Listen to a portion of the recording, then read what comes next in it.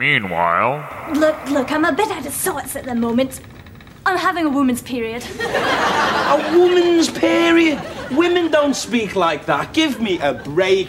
Already? That seemed faster than normal. I guess it's that time of the month. Again. I guess I'd have a better sense of all this if I used the official Network 23 software to keep track of everything. But, that's never gonna happen, am I right?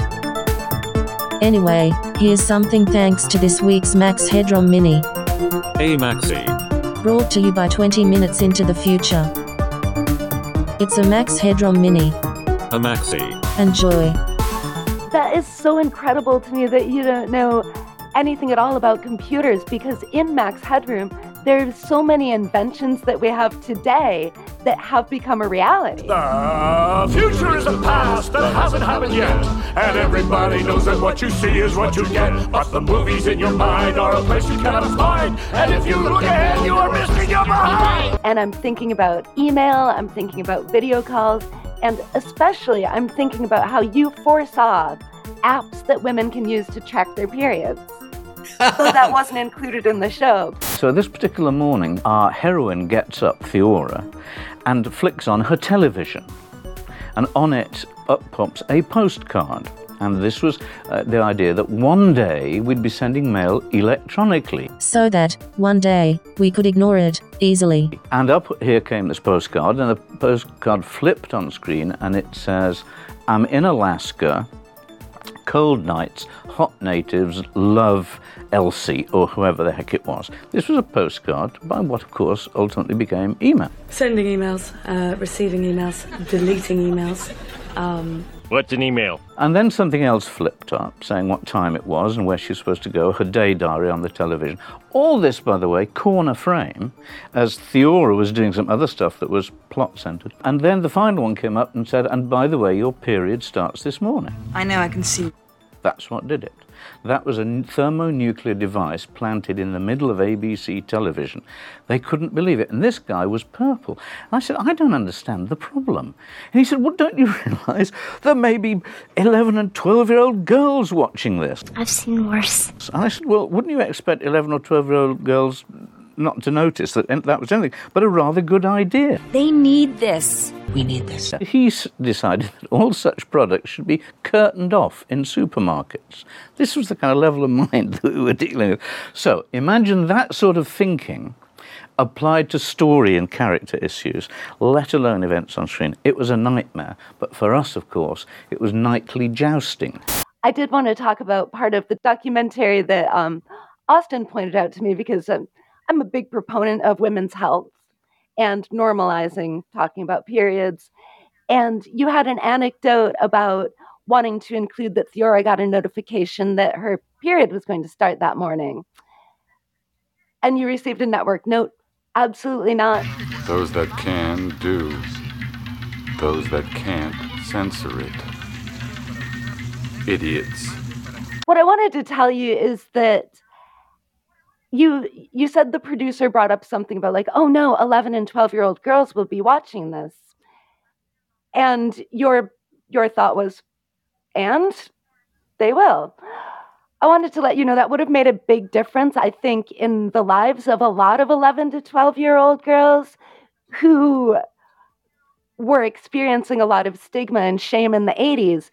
If that had been allowed to be in the show, my belief is truly that those little girls would suddenly have in their heads, oh, someone cool like Theora got a notification about her period.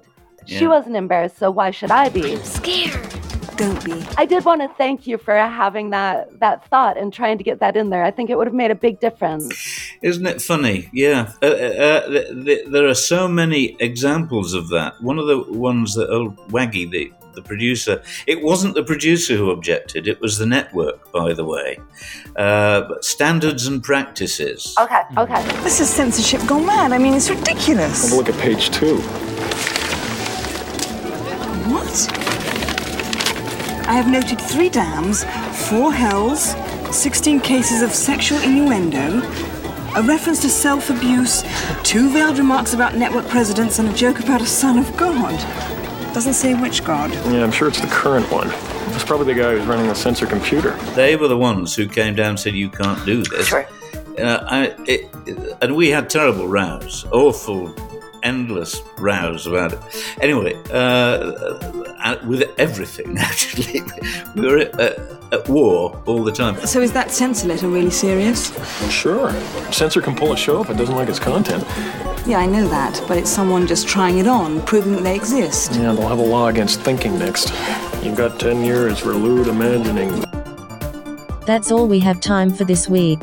Hopefully you're feeling a little better about your bloody terrible day, and maybe it's time you sat down, on the couch, and enjoyed a little me time. Treat yourself. I think we deserve some more. Would you like a candy pack and some soda? Got any my dog? I'll take that for a yes. Make sure to support us at patreon.com/Austin Rouge to keep this show alive, and to bring you more exciting stories and episodes from the history of the show, and the people who made it. Thanks for listening. Be seeing you. Interesting. Only last week I read that one of the other things that we came up with, which was meat being grown in vats, has actually happened, and they're now growing chicken meat without chickens. Well, this sounds like a pretty neat trick. How do you pull that one off? And our joke was it was grown in vats and it was injected with relishes at source. You see, so you could create cows that already had ketchup in them and things like that. Delicious! This is just extrapolation. That's all we were doing.